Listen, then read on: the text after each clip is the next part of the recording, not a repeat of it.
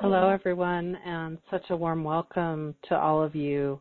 I'm Molly Rowan Leach, and this is Restorative Justice on the Rise, a public dialogue series founded in 2011 to honor the need for us to connect and discuss solutions to our broken criminal justice system. And that, of course, includes people who have been heavily impacted by violent and serious crimes, such as our very special and honored guest tonight, whom I'm looking forward to introducing to you in just a quick moment here. First and foremost, though, tonight, I'd like to start out with our public dialogue with Eric in honor of his brother, Matt, whose life was a torch and inspiration to many, many, many people, countless, hundreds and upon hundreds of people in his immediate community in Indiana, which was Terre Haute, as well as those that he reached through his Blessed for Another Day work and his positivity. And it was contagious, as you probably read in the introductory email and invite for tonight's session. Matt Luking was an inspiration through his radio work, through every single moment of his life, and it was snuffed out in a very horrific manner 4 years ago. And of course, we have Eric Luking, his brother, here with us tonight. And I've really enjoyed getting to know Eric and listening to his story and his process, and excited to have him share that with everyone tonight. And we'll be opening up throughout today's session, as we always do with our dialogues, to invite questions. And if you've never been in with us here, please feel free to use the Q&A tab to submit a comment or to ask a question. And you can do that by going onto the webcast page that was provided. Looks like some of you are already in the webcast. Go ahead and click on that Q&A, and you can also do a chat with one another while you're here tonight in the chat room. That is just on the right-hand side of the page. I'd also like to mention, in relationship to our conversation tonight with Eric, last year we had the privilege of hosting, in partnership with Reform Alliance, CNN, and Van Jones, the Redemption Project discussion series, which featured the family members and people impacted by very violent crime. And that was an honor to host and to hear people's stories of how they came to the decision of eventually meeting in person with the people, in many cases, who had murdered their loved one. Those recordings from that discussion series are free and open to the public. They've also been adopted by CNN in some parts for Van Jones's incarceration and mass incarceration podcast relating to the Redemption Project, which, if you're curious as to where to find the recordings from that discussion series, you can go to restorativejusticesontherise.org and then /discussion-series. You'll note that in all of our email communications with you, there's also links to that page directly. And we hope that those are useful and insightful, very difficult conversations, and also very inspiring. So once again, if you're just joining us, welcome. And wanting to honor Matt, the life of Matt Luking tonight, we have Eric Luking, his brother, with us. And we're going to be talking about the need for restorative justice and his experience as the younger brother of a life that was snuffed out way too soon. I'd like to just share a little bit, for those of you who may not have had a chance to see a bit about Eric's work. He continues to spread Matt's contagious positivity, and he's a speaker, writer, and advocate for forgiveness, personal healing, and avenues for restorative justice. Since his brother's murder in 2016, He has been on a journey of self-reflection and finding his place again in the world, constantly looking at new ways to approach the hardships that life can bring. By openly sharing his story, he has found a way to rechannel his love for Matt to positively influence friends, family, and anyone else who will listen. Through speaking events at many venues, including universities, churches, and podcasts such as this one, he tells a powerful story about how forgiveness has given him the freedom to move forward and cut any ties that would bind him to self-defeat. He's also collaborated with respected restorative justice practitioner and Michigan State University professor Derek Frank, who was featured on that discussion series and in CNN's Redemption Project with Van Jones. He was a facilitator for another family. Their collaborative work has included a lecture and discussion on victim-offender dialogue implementation steps in states in the U.S. And Eric is also available to speak via the web or at your community center or campus by contacting him via his website, which is Blessed for Another Day, and that's blessedforanotherday.com. It's also linked on the webcast page at the upper right-hand corner, where you can also pick up a wonderful BFAD or Blessed for Another Day t-shirt. So without further ado, tonight's, of course, topic is the need for restorative justice, and from a very unique perspective. Thank you so much, Eric, for joining us. Welcome. Thank you, Molly. I really appreciate you having me on. I have certainly enjoyed getting to know you over the last couple months, and in the conversations we've had, I feel like we've touched on a lot of material and ideas. And in addition to your introduction, when you talked about Q&A, I just want to let anyone know who's listening, and I say this at any talk that I ever give, I'm here to answer whatever questions that you may have about Matt's case or what my mindset has been. So don't feel like anything is too personal to ask. Don't feel like you need to censor yourself like, oh, that might be asking, too much or something too personal. So that's the only rule I have, is there are no rules. Thank you so much, Eric. And I'm wondering if you might be willing to start out with a story about Matt and, of course, that guiding principle, the acronym being BFAD, or Blessed for Another Day.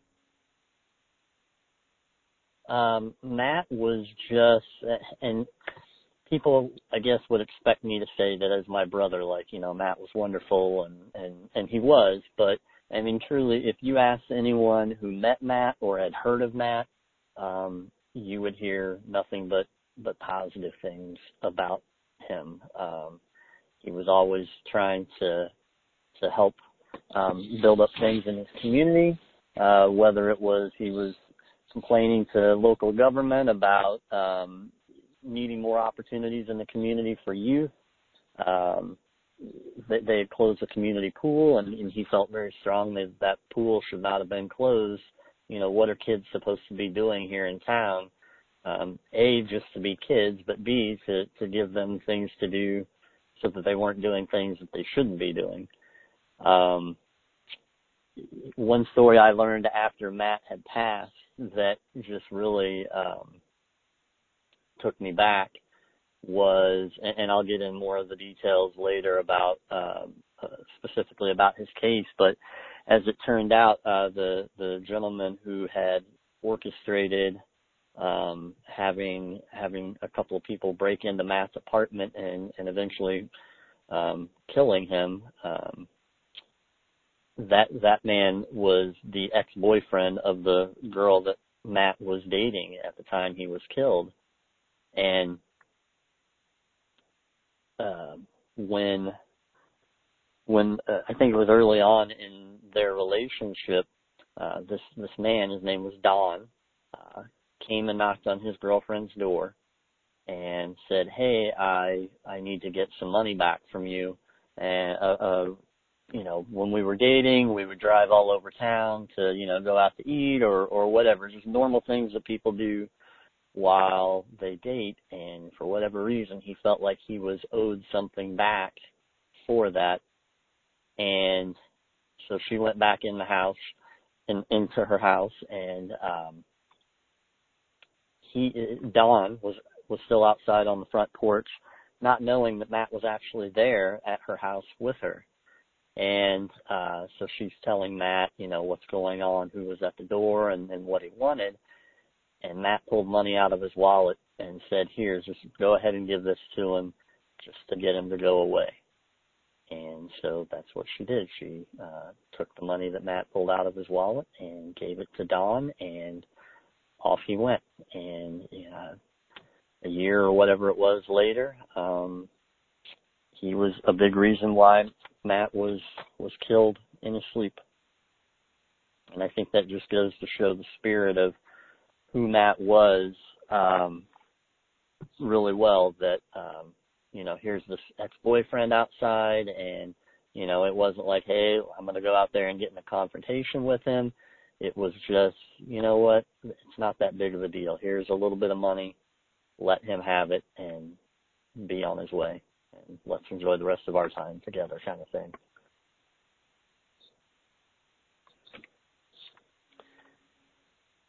So it's been 4 years now, Eric, since that horrific day.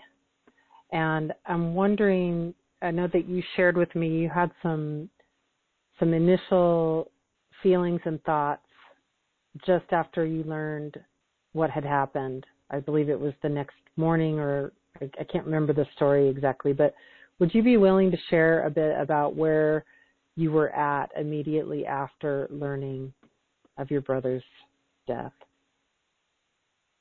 So it's been not quite 3.5 years. It was October 24th, 2016, and I was actually at work, and I had gotten a text, or it might have been a phone call from a mutual friend of Matt's and mine, just saying, hey, have you talked to your brother today?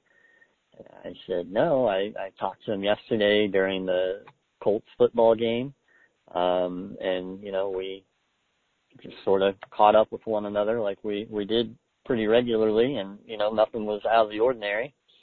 And I'm like, why? And he goes, oh, well, nobody's heard from your brother this morning. And this was probably mid-morning, maybe 10 o'clock in the morning, something like that. And he said, well, he didn't show up to work.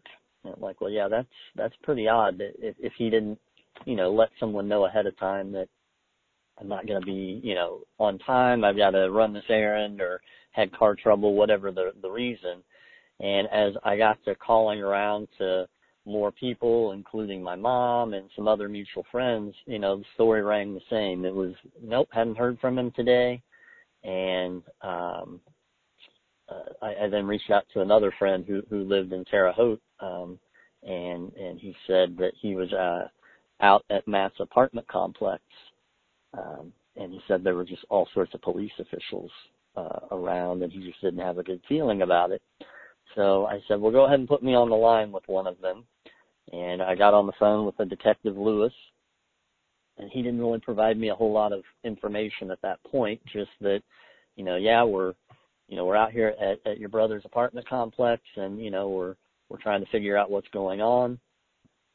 And so I said, well, do I need to come down? And he said, yeah, why don't you go ahead and do that? And it was about an hour and a half drive for me to get down there. And so I let the people at work know real quick that, hey, I have to leave like right now.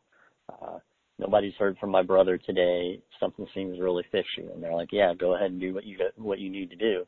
And so anyway, as I'm driving down, I've got 100 thoughts running through my head, and none of them end in a good place. But I just keep trying to hope that, hey, there's just some misunderstanding.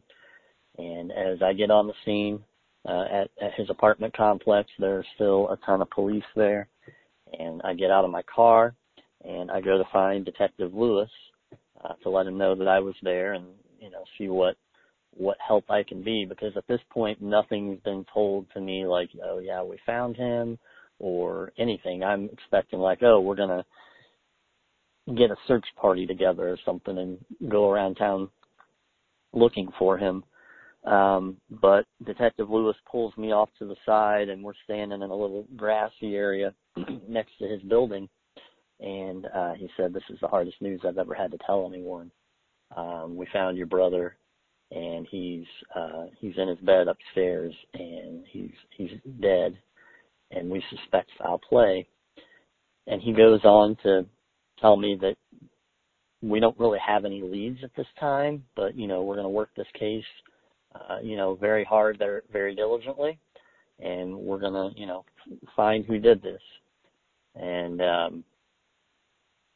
so I'm just there, just kind of like, what? Like, this just didn't seem real, If you would have told me that, my brother was 44 when he was killed. If you would have told me he died at 44 and it was due to a health issue or a car crash or something like that, yeah, I could believe that. But, for there to be foul play involved in his passing, it just, and for it to be murder, just never would have occurred to me or anyone who knew him at all. And so one of my first reactions to this, and I was talking to, I actually gave a presentation yesterday at Indiana State, which is a campus where Matt went to school in Terre Haute, and I gave a presentation to some criminology students yesterday with the lead prosecutor, or the chief deputy prosecutor, and the lead detective of the case, and me just sort of talking about how all these pieces interrelate to solve a case. But anyway, one of the side conversations we had before we got on stage was about something I said to this detective. So Matt, he had been in radio as a full-time job for a while, and at the time of his passing, he wasn't working in radio full-time.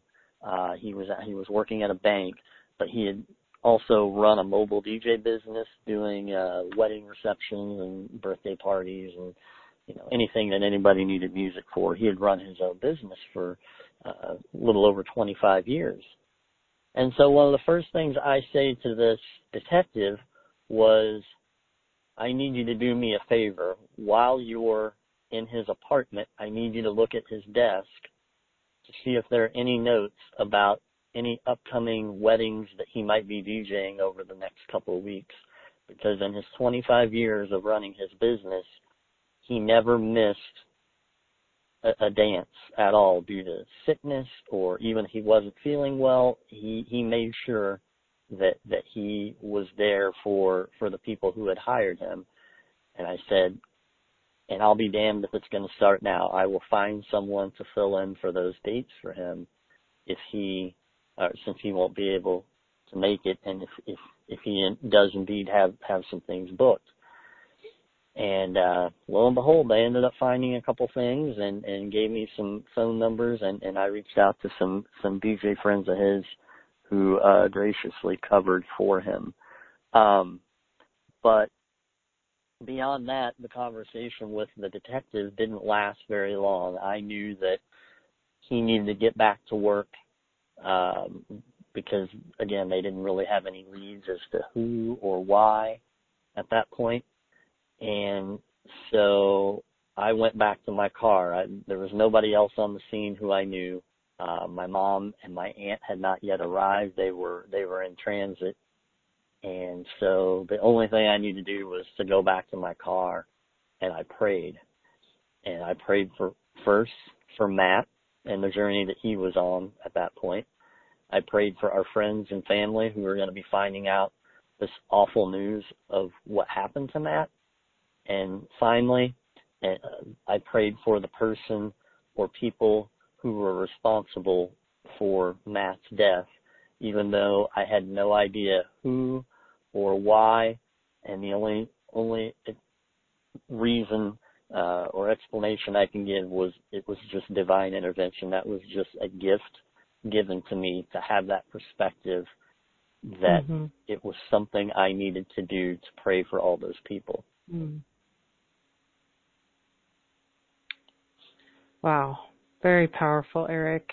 And that was I within know the first that. few minutes of Go ahead. of me. And Yeah. I was just saying that was just within the first few minutes of me being told that he had been killed and foul play was suspected. And ever since that moment, it seems from my perspective, and I know from other people who have worked with you, that you really have carried on your brother's spirit of service. And I'd like to, given that we have such a short hour together tonight, if you don't mind, take a short turn into the aspect of victim-offender dialogue processes and restorative justice. Do you feel complete with this segment of getting people a little bit more perspective of what you've been through and this unthinkable loss that your family has been through, and of course honoring Matt and his life? Yeah, I'm more than happy to talk about, what my thoughts are about learning about restorative justice and how I think it can be beneficial. So one of the things that I'd like to just share to go into this segment of our conversation tonight is that victim offender dialogue, or VOD, is often also called HRVOD, which is high risk victim offender dialogue, meaning it's involving very violent cases. Oftentimes the offenders are in prison. And just kind of curious, for those of you that are with us live tonight, would you please press star 2 if you are familiar with VOD process? How many of us on the line tonight in the room are familiar with victim offender dialogue process and what that means and entails? Go ahead and press star 2 to raise your hand.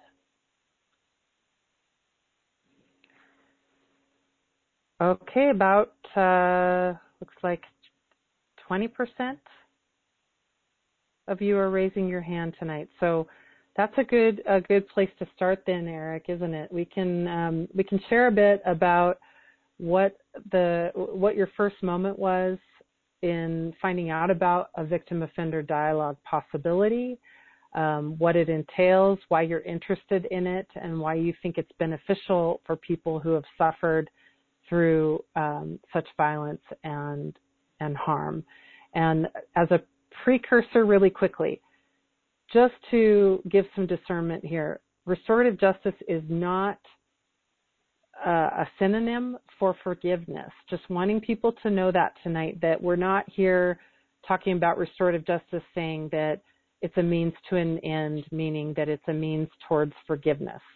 Forgiveness is often cultivated through the process. The conditions are safe and they honor victims' needs first and foremost. So there's a lot of stuff going on in American culture, in the narrative, that restorative justice, is weak or that it doesn't honor victims' needs.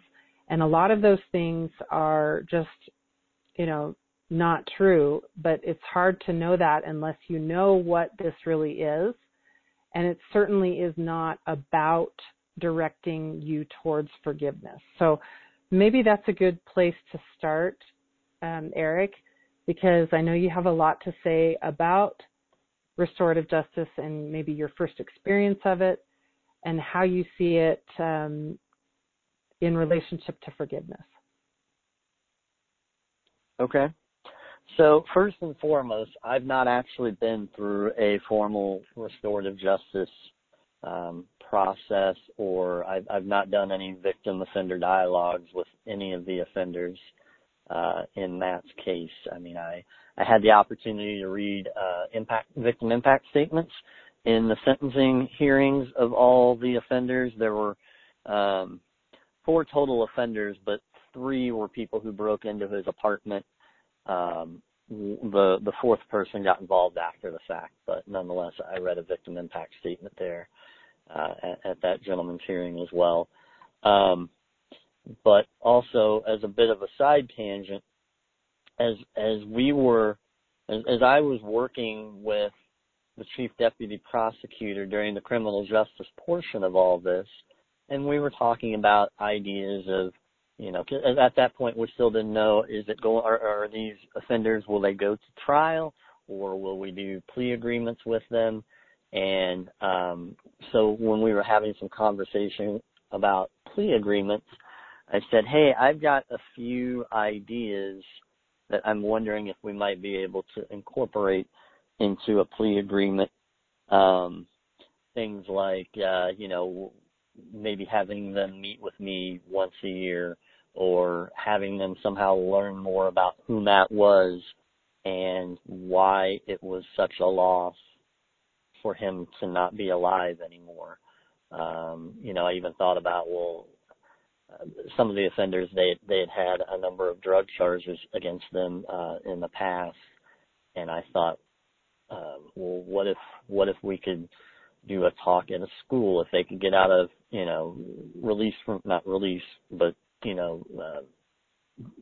come to a school and stand alongside me during the day talking about, what happened with Matt in his case, what these people ended up doing to Matt, and how drugs may have potentially played a part in the process. And as a case study of, this is what can happen when you get involved with the wrong things or with the wrong people. It can really take you down a dark path and have you do some really dark things. But as I was having those conversations with the chief deputy prosecutor, he said, I like your ideas. However, we don't have a way to legally enforce those. And so it's not really anything that we can actually put, language in a plea agreement about, using those ideas and implementing them. And I didn't argue with him about it. I was like, okay, if those are, quote unquote, the rules, then so be it. I wanted to throw it out there. And then it was probably April or May of 2019 when there was a piece on 60 Minutes with Jonathan Shar from the University of Wisconsin, and it talked about restorative justice. And as I was hearing him talk, the things that he was saying were, and the ideas that I had were very similar to one another, and I just never knew that there was this theory behind those kind of ideas called restorative justice. And it was about a month or two later when the CNN series of the Redemption Project first aired, and I had seen a trailer for it, and I'm like, oh, well, I definitely need to watch that. And that was must-watch TV for me when those episodes aired, and it just kind of brought a greater understanding to me to see how coming together and working through a process with a facilitator, and then eventually meeting, face to face, the kind of impact that could have on both sides of the crime. And then one other thing, going back to the victim impact statements, I wrote pretty lengthy and pretty detailed impact statements. I think my wife told me I was on the stand for an hour at each of the impact statements, or reading each of the impact statements at the hearings. And one thing that and again, this was before I ever even knew that restorative justice was a thing, while I certainly had things to say on my behalf of why Matt was so important to me, something else that I wanted to make sure was put into those victim impact statements were about what other people had told me about Matt. And, after Matt was killed, there were so many people that were writing all these nice things about Matt, or sharing these stories about, well, this one time with Matt, I remember when, ... or the thing I remember about Matt was this. And over the course of reading those in that 1.5-year long process of with the criminal justice system, there were, a handful of stories that really just resonated with me of, sometimes it was things that I knew about Matt, and other times there were stories that I heard about Matt that I didn't know at all. And I thought, how cool is that to hear that about him? And so I reached out to those people and I said, hey, I'm writing this victim impact statement, and I'm wondering if I can include the story that you shared about Matt last year or whenever it was that they had posted it online. And everyone said, yeah, I would love for you to do that. I would be more than happy for you to share that story about Matt. And so in doing that, it was framing it as a community loss. It wasn't just Matt was my brother, or Matt was his friend or her friend or coworker or whatever. It really was framing it as a community loss. And a lot of what restorative justice talks about is about broken relationships, either personally or within a community. And again, as I've learned more about restorative justice, like it still kind of boggles my mind that, like, even though I didn't know this theory existed, that like my ideas were very congruent with that. And so it was, I don't know what the right word is off the top of my head, it was reaffirming or, heartwarming to know that I wasn't, I wasn't crazy, like to have these thoughts of,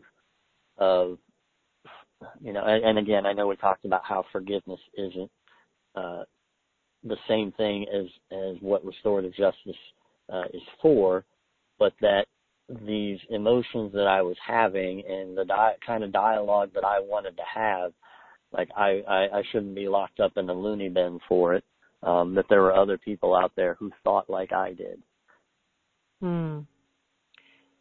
Thank you so much, Eric, for sharing with all of us tonight. And for those of you that are just joining us, we're with Eric Luking, whose brother, big brother Matt, was murdered in 2016. And he's been advocating for victim offender dialogue as a possibility in states such as Indiana, where there are, as you probably, if you've been with us this whole time, are hearing that at the current moment there are not any existing victim offender dialogue programs, but in the United States there is a rise of them. And where I'm sitting right now here in Colorado, we have a very active couple programs, and the evidence is pointing not just in those programs here in the United States that are popping up, but from others in our world, that apparently the more violent the crime, the more useful and respectful to, especially to the victim or victims and their needs, that increases, and the ability for them to be heard and their safety and their needs to be respected and carried through. We're talking about a process here that, as Eric was touching on, is not just, let's all jump in a room together immediately. That's by no means what this is. For those of you who might be curious about what VOD is still, that it's actually a very lengthy process that involves separate meetings with stakeholders, and it includes deep listening and protection of the victim's needs. And sometimes it even results in simply finding other ways to have a conversation with, between offender and victim. It doesn't necessarily result in a direct meeting, although if for those of you who saw the Redemption Project or the videos such as the one with Jonathan Scherer from the University of Wisconsin, there's something to being in that same room with the people who have been involved in a life-altering, a life-destroying even event. And there's a sense of relief that comes from doing that. But Eric, I want to hand the mic back to you, since this is, really your time to share with us your perspective. What are your thoughts on what is missing in the punitive justice route that you think that restorative justice can better accomplish for people like yourself and for all involved? And I think you pointed to it just a moment ago in talking about the context of a life and community impact. But I'd love to go into that with you right now. And remember, those of you that are here with us, Q&A tab, submit questions if you'd like. We'd love to hear from you tonight. If you'd like to get involved in this conversation, please feel warmly welcome to do so. Well, first and foremost, with my specific involvement regarding Matt's case with the criminal justice system, with the police force in Terre Haute and the prosecutor's office and even the crime victim assistance program there, I had a good experience with them. I had a very good working relationship with them. Like, we were all under the understanding that, we wanted to get justice for Matt. I mean, those guys worked their tails off. Those men and women all worked their tails off, with as I explained at the beginning, they had no idea and no motive as to why Matt was killed. But within 24 hours, they had 2 people in custody, and I think it was the next day they arrested the 3rd and were on the trail of the 4th. I mean, that's how quickly that the police were able to get this thing resolved, both from the county Matt lived in and in the surrounding county. Some things that had happened after the offenders had stolen Matt's credit card and ID. They all worked together great, the police force did. And again, with the prosecutor's office, I had a very good relationship with them. They were very good asking us about what we wanted to see based on the charges that they could prove, and the sentences that could be imposed from those charges. They asked us what, at a minimum, for each defendant, with these lists of charges by defendant, what would you like to see at the minimum? So they were very, they very much wanted to hear our thoughts on the matter. But when it comes to, as I was speaking about earlier with when I had some ideas of, well, can we maybe put this in a plea agreement? There's just not a formal process in the state of Indiana to make that happen. Right. I would like the opportunity to speak with the people involved, assuming that everybody, through a facilitation process, quote unquote, passes those tests or whatever you want to call them in place. I'd like to, I guess, hear them take some accountability, or not some, but full accountability. Mm-hmm. I'd like to know that, hopefully that they are, even though they're incarcerated, that they're growing as people, and becoming better people, than when they first went in, to be incarcerated. I'd like to, I guess in a perfect world here that, they've had that light bulb go off and think, I can do better with my life. And maybe they've met another inmate or more than one who they can, share their story with and take people under their wings to help them become better people too. I mean, in the criminal justice system, that's just not really a focus. It's, you broke a law, there's a punishment for doing that, and now you have to go away if you're found guilty. There's nothing really in place that says, hey, if you would like, and if the victim or the surviving family members of a victim would like, We can put you through this process to determine if you can meet at some point or come to some understanding of how you can, focus on this relationship that was broken. That's where I think the criminal justice system, and to express the impact that you and your beloved family members have suffered. And his friends. Sorry to interject, but I wanted to make sure that everybody is clear that most restorative justice practitioners, myself included, I am, of course, the host of this dialogue series, but I also happen to be a facilitator. We have so much respect for the officials within the systems that we work with and what they represent. So, for example, as Eric was saying, the DA and the staff that was prosecuting, these are wonderful people who are very devoted to the truth and to justice and to doing the right thing. So by no means does restorative justice mean that punitive justice, as I called it, is wrong per se. It's just a different way of going about justice that doesn't necessarily meet the needs of all the people impacted, with the victims' needs leading that process and their safety being upheld first and foremost.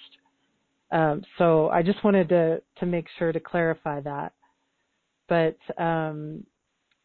as far as, Eric, what you experienced, given that there were no stipulations in place, for example, or relationships built into the court system for cases such as this, what are your hopes and what are you seeing in other states or in conversations you've had of what works when there's nothing available? How does that, start to become something that's considered and even become a program where people can request to possibly enter into a victim offender dialogue process, starting with pre-conferences and starting with hearing the very critical needs that the victims have? Well, what's worked for me so far has been persistence. I'm not a person who just goes away at the first no, or the second no, or the 11th no. I've been for a while. I was just trying to find the name of someone at the Department of Correction, and I was not having any luck. It was just, submit a form online or call the main number. And when you would explain, all right, this is what happened, this is what I'm trying to do, and you got, whoever answered the phone at the front desk, it's like you were speaking a foreign language. You need to, call the individual facility, the prison facility that they're at, and speak with so-and-so. And I did that for a couple of the offenders, and that was probably, that was at least several months ago, and I've never heard back. And so I then started looking at I went back and watched the episode of the Redemption Project that had a case that was focused on Indiana, and I thought, well, I'm going to reach out to that organization. And long story short, I saw Derek Frank's name on that episode, and I thought, well, if he's done something in Indiana, then maybe he's somebody I can talk to. And so I was able to find him online, and I gave him a call, explained my story and what I was wanting to do, and we made a really good connection. We spoke at a corrections class at IUPUI, which is a university in downtown Indianapolis. We just did that a couple of weeks ago, and he spoke more of the academic side of restorative justice, and I spoke about what I'm speaking about with you on the need for a formalized process in the state of Indiana I did end up finally getting a hold of somebody, specifically from the Department of Correction. He had heard, he had some general knowledge of the restorative justice theory. And, he said he'd be happy to accept a letter from me explaining, a little bit about what happened and what my request was, and he would take it to some colleagues of his who could review it. Of course, he said I can't make any guarantees, but just getting to that point took a couple of months, because there's no, formal department that handles that. There is language in the Indiana Code about a victim offender reconciliation program, but within the same section of the Indiana Code, it talks about essentially where available at the county level. Well, there's maybe 3 counties that even have a center that is, trained in that type of theory. And even then, most of it's either juvenile related or lesser offenses related or nonviolent crime related. And for instance, in Matt's County, where he lived or where I currently live, there's not a county office for that, or I shouldn't even say a county office. There's not even a nonprofit for that. The centers that I found in Indiana, they're generally nonprofit organizations that work off very little formal funding, and I think mostly through donations and volunteer work.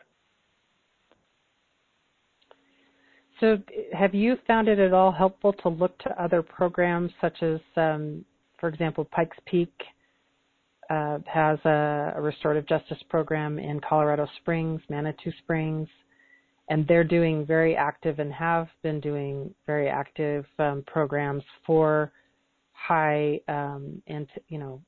risk victim offender dialogues relating to murder cases and very violent crime.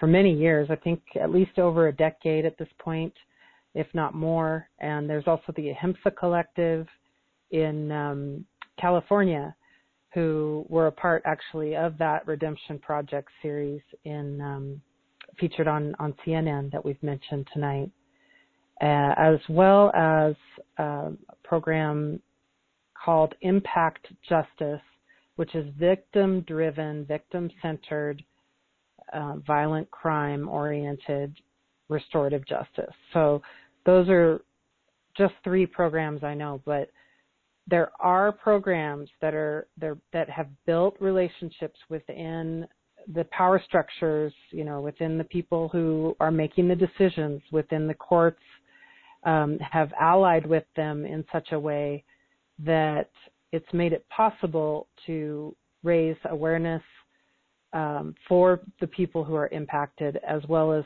to build that trust that this isn't just another pipe dream or an unsafe process. And convincing victims advocates is more about listening, I think, than it is about telling them that this is something they should do.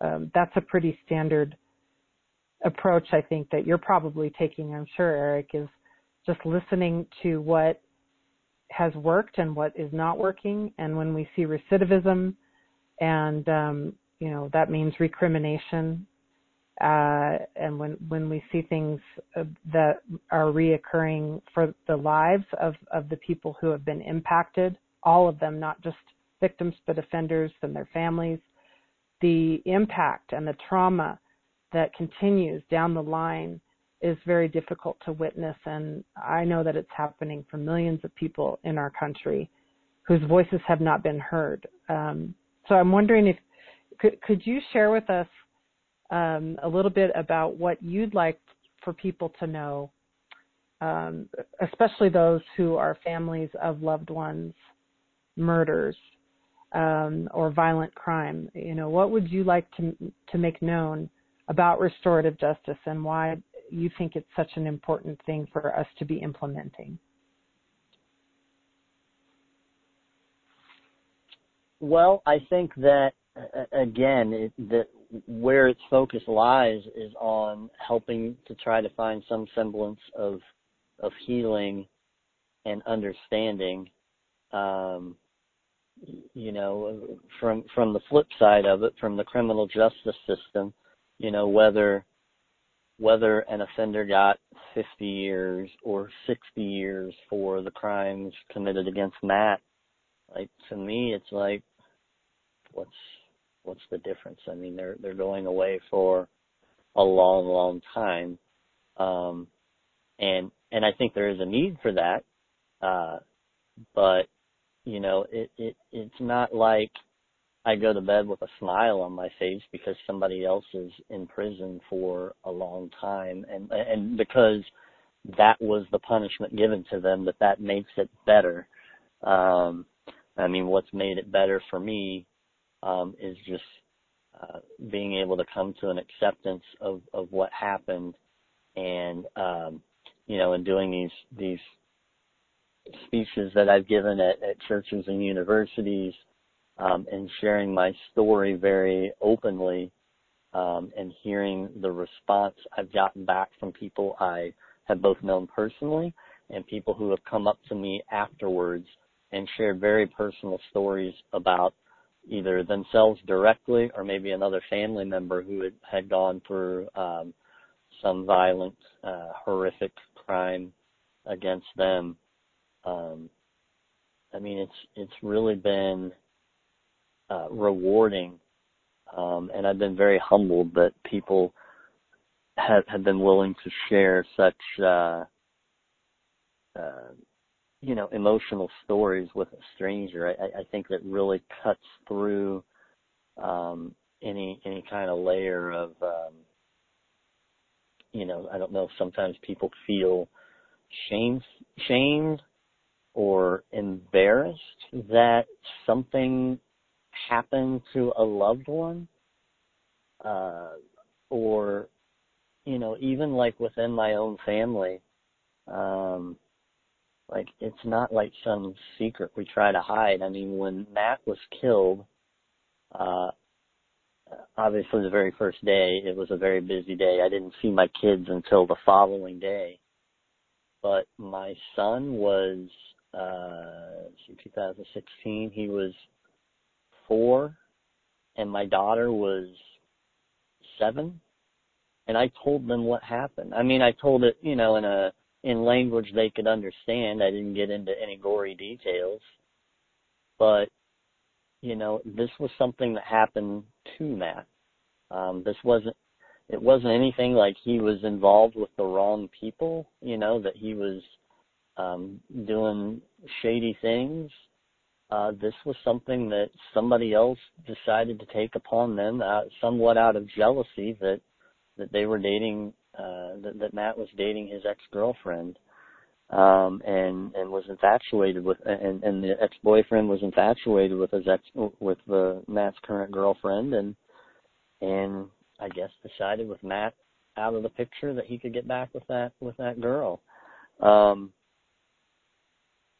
But I just think that with restorative justice as a potential supplement to the criminal justice system, and where people qualify for it, that, by going through the process, that they're not going to get re-traumatized by doing it. And I'm sure there are certain things that happen in that facilitation process that can, sort of figure that out if that's going to be a risk. But that it really can just take a lot of, kind of untie those emotional knots that they may be having. Still, I mean, I've just been very fortunate and very blessed that I was given that perspective very early on. I know in talking with Derek, he told me about someone he did a facilitation with, and I think it was the victim's mother, and she had not been sleeping well for a number of years after the crime happened, and she ended up going through the restorative justice process. And I think he told me it was the night, like after that they had done this victim offender dialogue, that she said she finally slept well for the first night after several years. And I just think, what a terrible way to go through that extended amount of time, to just be going through that agony day in and day out. And it appears that restorative justice can address that if it's the wish of the harmed parties. That restorative justice perhaps has a better opportunity of cultivating conditions of safety and protection, but also openness for victims to share their needs and concerns, and also, you know, for the as you're saying, for those who have caused such harm to be accountable, and to also provide the victims through the dialogue some insights that they may not be able to get otherwise. I've heard some extraordinary examples of insights that are given in a process, a circle process, where, you know, it releases a victim from like this nagging feeling of, you know, what happened in that moment, like, and something is given to them that they couldn't have received otherwise, that releases them and helps them along their journey, now, in the present, and in the future. Just like what you were saying about not being able to sleep. There's deep psychological trauma, and you know, we all know that happens when we aren't able to let go of things. They nag at us, and especially if it's the kind of trauma that you and your family endured. And so it's just very heartwarming to hear you share that, you know, your own perspective of how this might unfold aligned even before you learned more about restorative justice, and that it's inspiring you to take steps, you know, one step at a time, towards having discussions that might lead towards meeting these gaps that we have, as you're saying, supplementing the already existing system in a way that is healing and cultivates understanding. Yeah, and I don't want to just stop content. with me. Right. Like I would, you know, I would be very appreciative of the opportunity to speak with any and all of the offenders, but, you know, a system like this isn't just for any one person. It's for the benefit of all, of anyone who would willingly want to participate in such a thing. And so, you know, I would like to, you know, at some point meet with some legislators to talk about, you know, are you aware that there's this theory out there? You know, share my story, you know, potentially introduce some friends of mine who have undergone some pretty terrible things unrelated to Matt's situation, who've had some terrible crimes happen against their families, and maybe they can share their stories, and perhaps restorative justice would be an avenue for them. But to get it formally written into Indiana code that, hey, that it's a process available to anyone who's willing to participate, and that, you know, maybe even in Indiana, like it is in Colorado, when something happens to a family, that they're given information of, hey, just so you know, here's some information about this other theory. If you'd be interested in participating, here's how you can go about doing that. I think that would be wonderful to have. Excuse me. You could be a lot like what has already unfolded here in Colorado, and that is advocates such as Charlotta Evans, whose son was murdered, working directly with Senator Pete Lee and others who have been an integral part in creating a coalition advocating for restorative justice with cross-profession officials, including DAs and legislators and victims of crime, and speaking powerfully as you have tonight and as you do in your talks and the ones that you're going to be doing now and in the future, your presence has impact because you've lived through the unthinkable and you can share your wisdom of how this can be of benefit to people like you. I wish that we could stop altogether the violence that happens in our world and in our country. You and I were in the green room before this call started, and I wondered if you had any specific requests, and you said, peace. And boy, I wish that too. I wish that for all people who have endured any sort of harm, and for us to realize together the humanizing aspect of the fact that we're never the only thing the worst thing that we've done. We're not the sum of the worst thing that we've done, and the needs and perspectives of the people who are involved in harm and conflict. It's essential for that to be safely held and heard. And I know we're a little over the hour here tonight. Go ahead, Eric. Yeah, I said I'm glad you brought up those points because one thing you just said, I said yesterday at my presentation at Indiana State was that, I know that I can't prevent bad things from happening. I wish I had a magic wand that I could wave and all of a sudden people wouldn't do bad things to other people. But I don't have that power. But what I do have the power to do is to try to help put things in place to help make things more manageable for the people, either as victims or as family of victims.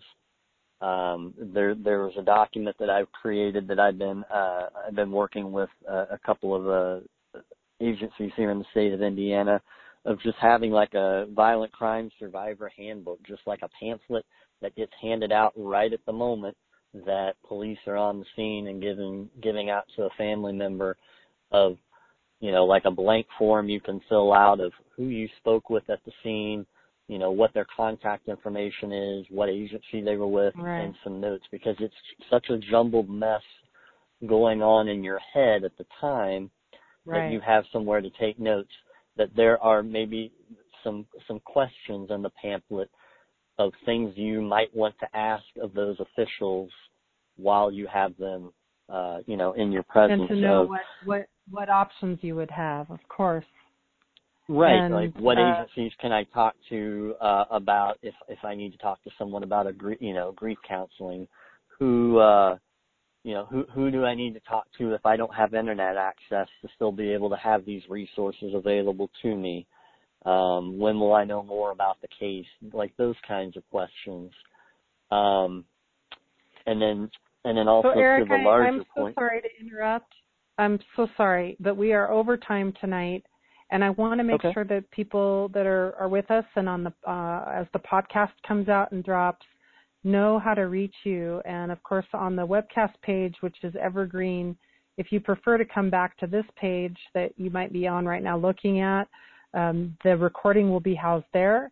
It will also be on the podcast stream, which is through iTunes, Stitcher, Spotify, as well as for those who might have slower internet access globally. We make sure that all the podcasts are housed at a player right on our website, which is restorativejusticesontherise.org. We're run by community, and we are always in appreciation of support from our community to offset the cost of these productions and dialogues. We're so grateful for everyone's participation. And I know this was a more in-depth and somewhat heavy conversation tonight, but these conversations are what start the ball rolling towards change, towards healing, towards collaboration with everyone involved in this question of justice. And it's been an honor, Eric, to host you tonight, and I know we had a lot to cover. I hope that we can get you back for a panel, possibly with some of the corrections officials that are working here in Colorado, as well as a possible judge and other people who've been impacted. do you have any quick closing thoughts? We're 5 after the hour, and we need to wrap it up. So I'd love to just give you a chance to have some closing remarks. To your point a moment ago, I feel like when we can present ourselves present ourselves from proclaiming offenders as monsters, I think we can allow them to retain a sense of humanity. And when we can speak as humane partners, and instead of an us versus them mindset, that we can then have serious dialogue on very complicated and complex topics.